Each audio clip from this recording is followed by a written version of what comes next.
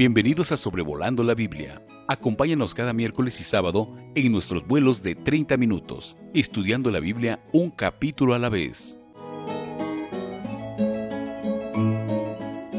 En Génesis capítulo 33 tenemos la impresionante historia de la reconciliación entre Jacob y Esaú. Tienen más de 20 años sin verse. Jacob tiene mucho temor, mucho miedo. Esaú viene a él con 400 hombres. Voy a dividir el capítulo de esta manera, del versículo 1 al versículo 11, el encuentro y la reconciliación entre Jacob y Esaú.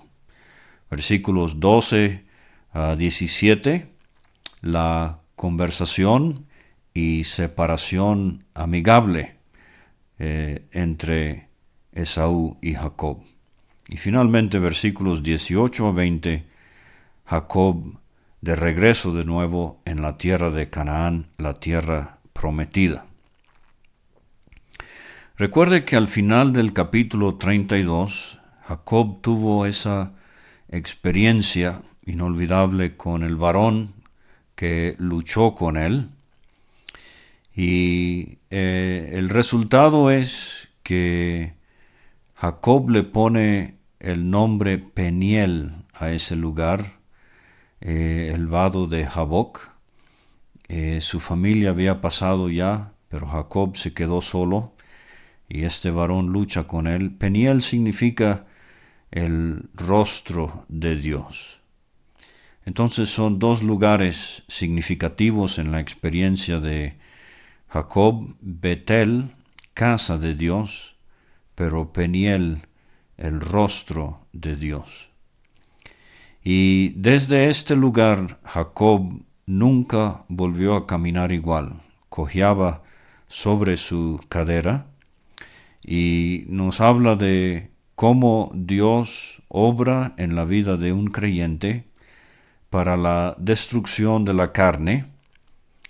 Hemos visto en muchas escenas lo tramposo que es Jacob, lo sagaz, lo deshonesto, etc.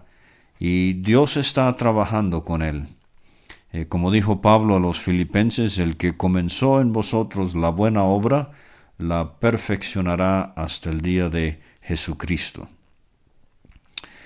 Y entonces en esta condición, con un nombre nuevo, Israel, el que lucha victoriosamente con Dios, Jacob se reanuda con su familia y entonces se da la situación donde se encuentra con Esaú.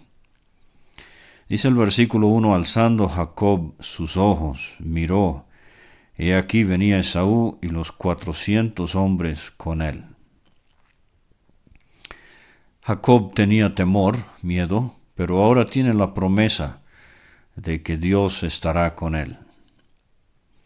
Hemos visto esta expresión de alzar los ojos ya varias veces. Es algo frecuente en el libro de Génesis. En el capítulo 13, Lot alzó sus ojos y a él le llamó la atención la llanura del Jordán, que fue el área que resultó trágico para él y para su familia.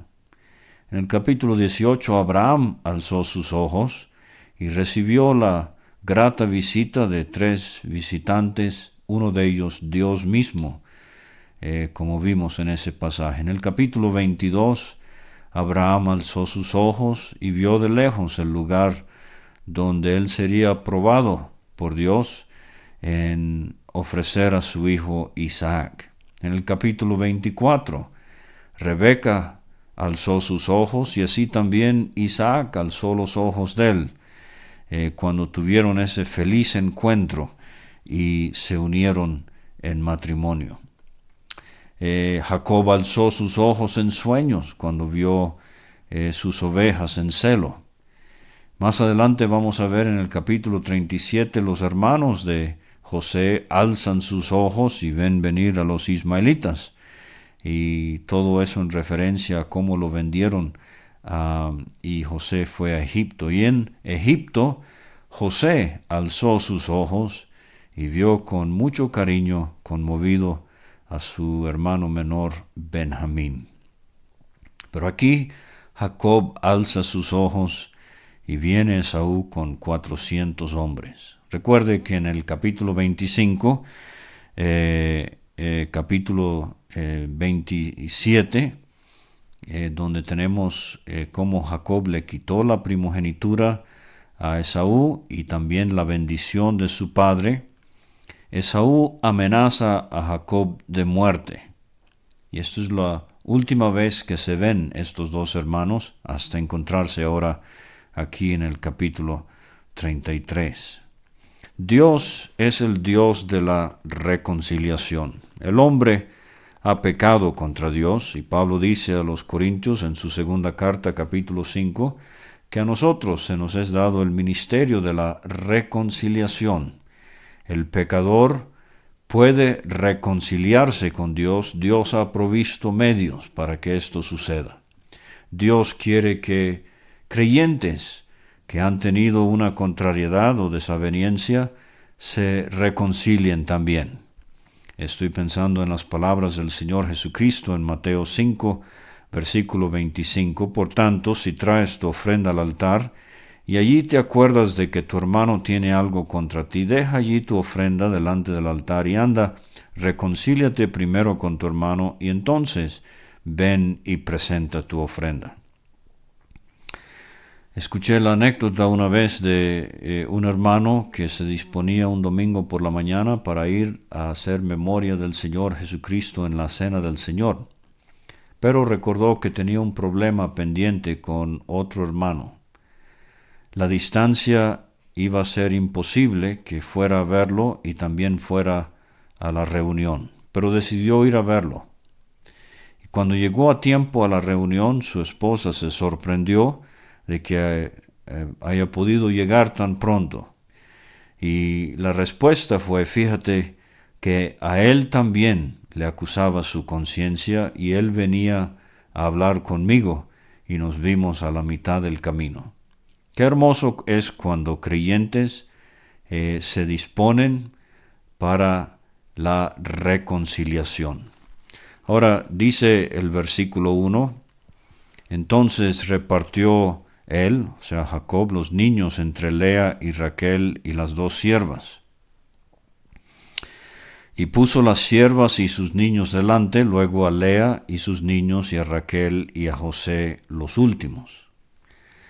Ahora, no puedo decir esto a ciencia cierta, pero sugiero que primero iba Silpa, la sierva de Lea, con Gad y Aser, sus hijos. Luego Bila, la sierva de Raquel, y sus hijos Dan y Neftalí. Luego Lea, con sus hijos Rubén, Simeón, Leví, Judá, Isaacar, Zabulón y Dina, aunque no se menciona a las hijas. Y de último Raquel, la mujer que Jacob amaba más, y el único hijo de ella, José. Fíjese que de todos los hijos de Jacob, José es el único mencionado por nombre y es puesto hasta atrás. Esto es un preludio del tremendo afecto que Jacob le tiene a José, y de eso vamos a ver cuando lleguemos al capítulo 37 en adelante. Dice el versículo 3, y él pasó delante de ellos y se inclinó a tierra 7 veces. El texto hebreo sugiere que se postró sobre su rostro 7 veces. Tremenda humildad vemos en Jacob. Este es un ingrediente indispensable para la reconciliación. Hasta que llegó a su hermano. Pero la gran sorpresa es que Esaú, que parece estar mucho más relajado y tranquilo, él tiene 400 hombres a su lado, pero él corrió a su encuentro y le abrazó y se echó sobre su cuello y le besó y lloraron. Hay 5 verbos aquí en el versículo 4, otros 5 verbos también allá en el capítulo 25, versículo 34, cuando Jacob obtuvo el derecho de la primogenitura con ese famoso plato de lentejas. Allá dice que Jacob dio, Esaú comió, bebió, se levantó y se fue. Aquí Esaú corrió, le abrazó, se echó sobre su cuello, le besó y lloraron. Entonces, Jacob descubre que así como Dios había obrado en él mismo, Dios también estaba trabajando en el corazón de Esaú. Y esto es lo que debemos tener en mente, es que una reconciliación, así como Dios quiere, va a ser el resultado de la obra del Espíritu Santo, tanto en un creyente como en el otro.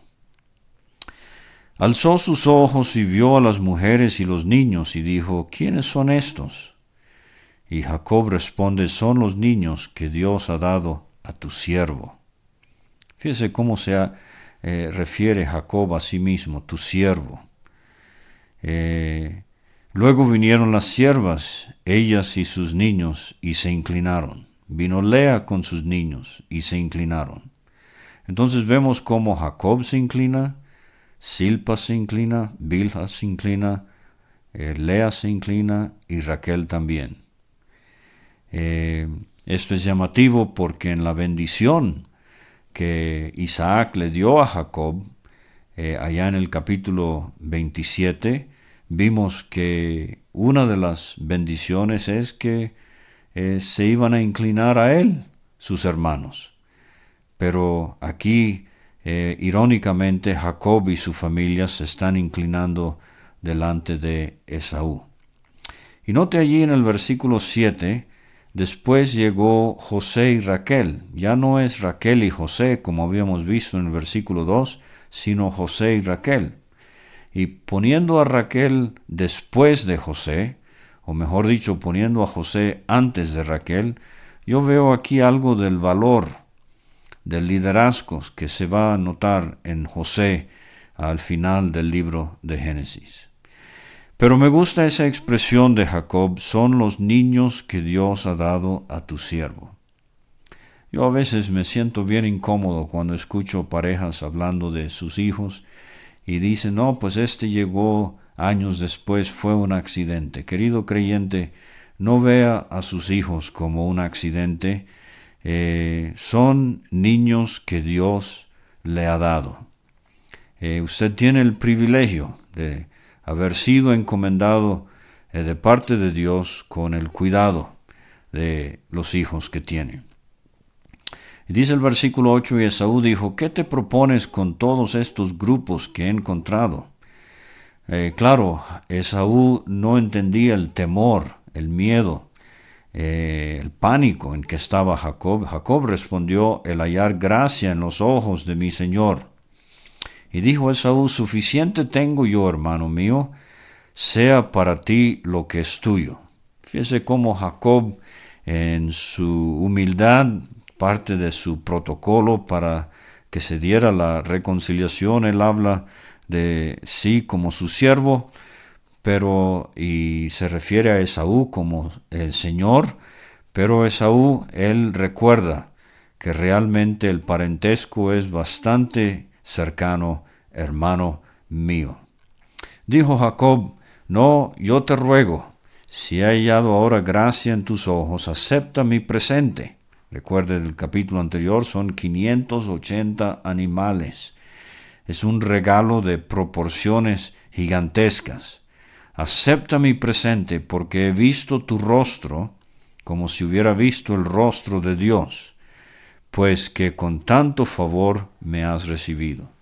Esa es una expresión muy interesante, muy impresionante. Personalmente creo que lo que está diciendo Jacob es, yo acabo de ver el rostro de Dios, Peniel. Y a la luz de esa experiencia, del Dios que reconcilia, ahora veo tu rostro. Y en vez de verte con enojo, ira y venganza, en tus ojos te veo con un rostro que perdona, con un rostro que anhela la reconciliación, pues con tanto favor me has recibido. Dios quiera que nosotros también tengamos la actitud de Dios de querer la reconciliación. Recuerde la historia de Lucas 15, el hijo pródigo. Él se levantó y vino a su padre. Y su padre, viendo de lejos, ¿qué hizo? Corrió. Y asimismo Esaú, aunque el que ha sido agraviado es Esaú, Esaú ha perdonado a Jacob y él corre para reconciliarse con Jacob. Y por eso creo que Jacob le dice a Esaú, he visto tu rostro como si hubiera visto el rostro de Dios. Conocer también quisieras, dice el himno, el secreto del Señor, ve debajo de sus alas y hallarás consolación. Y al salir de su presencia, con gozo y gran solaz, llevarás la imagen santa del Maestro en tu faz. ¿Será posible que vemos, hermanos, y volteamos para no hacer contacto? Cruzamos la calle, nos vamos por la acera, la banqueta contraria, para evitar cualquier tipo de saludo. Estas cosas no deben suceder entre los que profesan el nombre de Cristo. Entonces Jacob insiste y Esaú recibe el presente. Esaú no le da nada a Jacob, él acepta esto como expresión de Jacob queriendo reconciliarse con su hermano al que le quitó la primogenitura. Entonces, la segunda sección, vamos a ver del versículo 12 al versículo 17, la separación amigable entre estos dos hermanos. Dice el 12, Esaú dijo, anda, vamos, yo iré delante de ti. Y Jacob le dijo, mi señor, fíjese cómo le habla todavía con mucho respeto, sabe que los niños son tiernos y que tengo ovejas y vacas paridas, y si las fatigan en un día morirán todas las ovejas. Creo que estamos viendo aquí, a pesar de que hay reconciliación, todavía de parte de Jacob hay desconfianza. Y él no quiere pasar mucho tiempo con Esaú, él quiere poner terreno de por medio. Esto es muy triste, cuando la reconciliación no se puede disfrutar plenamente. Pero dice el versículo 14, pase ahora mi señor delante de su siervo, y yo me iré poco a poco al paso del ganado que va delante de mí, al paso de los niños, hasta que llegue a mi señor a Seir. Ahora, quiero hacer una pausa para hablar por un momento a aquellos que trabajan con niños y jóvenes en la escuela dominical, en escuelas bíblicas. Esta expresión me llama mucho la atención. Yo me iré poco a poco al paso de los niños. Entonces, al presentarle el Evangelio a los niños, tenga el cuidado y tómese el tiempo para escoger palabras sencillas y conceptos sencillos, ilustraciones que van a ayudar a los niños a entender el Evangelio, poco a poco al paso de los niños. No les dé una sobredosis, no les hable como si fueran personas adultas. Tenga mucho cuidado de no espantarlos con verdades que, aunque bíblicas, necesitamos mucha discreción, mucha sensibilidad, mucha sabiduría al presentarlo a los niños. Pero fíjese que Jacob dice, hasta que llegue a mi señor a Seir, pero la Biblia nunca nos dice que Jacob fue a Seir. Y será esta, aunque Jacob ya ha tenido esa tremenda experiencia con Dios en Peniel, y aunque se ha reconciliado con su hermano, ha mostrado desconfianza al no querer que viajen juntos, ha puesto como excusa a sus mujeres, sus niños, su ganado, y ahora le dice que él va a ir a Seir, pero no hay ningún registro de que haya ido. Puede ser que haya ido, pero no hay registro bíblico de que haya ido, y será posible que a veces nosotros también hablamos así. No me llames, yo te llamo, yo te voy a llamar, nos tomamos un café cuando podamos, a ver cuándo podamos, pero no tenemos ni la más mínima intención de conectar o de comunicarnos. No deberíamos ser así. Esaú dijo: dejaré ahora contigo de la gente que viene conmigo. O sea, si vas a ir a Seir, dejo algunos de mis 400 hombres para que te acompañen. Y Jacob insiste: ¿para qué esto? Halle yo gracia en los ojos de mi Señor. O sea, Esaú, por favor, déjame con mis mujeres, mis hijos, mis hijas, y tú y tus 400 hombres ya pongan tierra de por medio. Y así fue. Dice el versículo 16, así volvió Esaú aquel día por su camino a Seir, ahí al sur, llegando casi a Arabia, al sur del Mar Muerto, en la tierra que heredó Esaú. Y dice el versículo 17, Jacob fue a Sucot, dirección contraria, y edificó allí casa para sí, e hizo cabañas para su ganado. Por tanto, llamó el nombre de aquel lugar Sucot, que significa cabañas. Ahora, vemos aquí, parece ser un desliz espiritual en el peregrinaje de Jacob. Él se construye una casa. Hemos visto que la característica del peregrino en el libro de Génesis es sus tiendas, sus altares y sus pozos. Pero aquí Jacob construye una casa y llama el lugar Sucot por las cabañas que también había hecho para el ganado. Entonces dice el versículo 18, después llegó Jacob sano y salvo a la ciudad de Siquem. Esta es una ciudad con cierta trascendencia en las Escrituras. Aquí fue donde llegó Abraham cuando llegó de Harán a la tierra prometida. Siquem llegará a ser una ciudad de refugio más adelante en la historia de Israel. Siquem fue donde la mujer samaritana tuvo esa famosa conversación con el Señor Jesucristo junto al pozo. Entonces acampa delante de la ciudad de Siquem y compró una parte del campo donde plantó su tienda. Otra vez, qué bueno ver a Jacob ya en una tienda de nuevo, de mano de los hijos de Hamor, padre de Siquem. Y este es el triste preludio al capítulo 34, donde vamos a leer de un capítulo bastante negro en la vida de Jacob. Pero compra esta parte del campo por 100 monedas.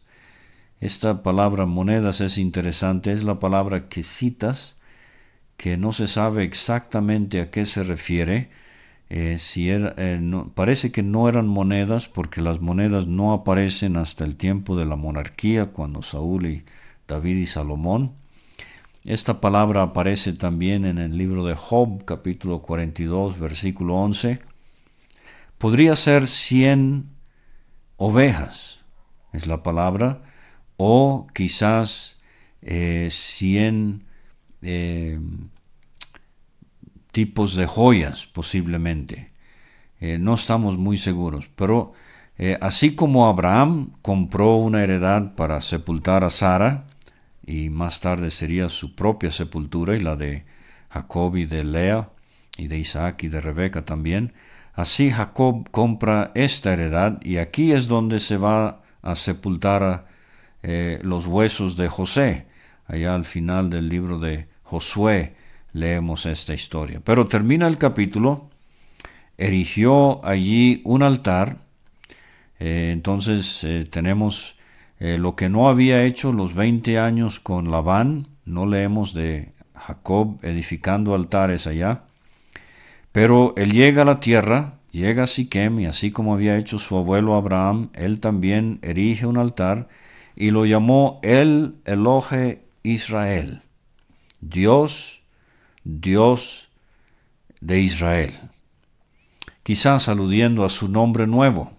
Interesante que no usa el nombre Jehová, pero usa el nombre de Dios. Quizás el poder del Dios que lo había traído de nuevo a la tierra y lo había permitido establecerse una vez más. Pero se identifica con el Dios de Israel. Aquí no es la nación en mente, aquí es el individuo Jacob, pero ahora su nombre es Israel. Que Dios nos ayude a nosotros a crecer en nuestra apreciación del Dios que nos ha salvado y que está trabajando en nosotros constantemente para que dejemos de hacer un Jacob carnal y lleguemos a ser un Israel espiritual, así como ilustran estos dos aspectos de la vida de este patriarca. Gracias por escuchar este estudio. Escríbenos a sobrevolandolabiblia@gmail.com. Visita nuestra página www.graciamasgracia.com. Hasta la próxima.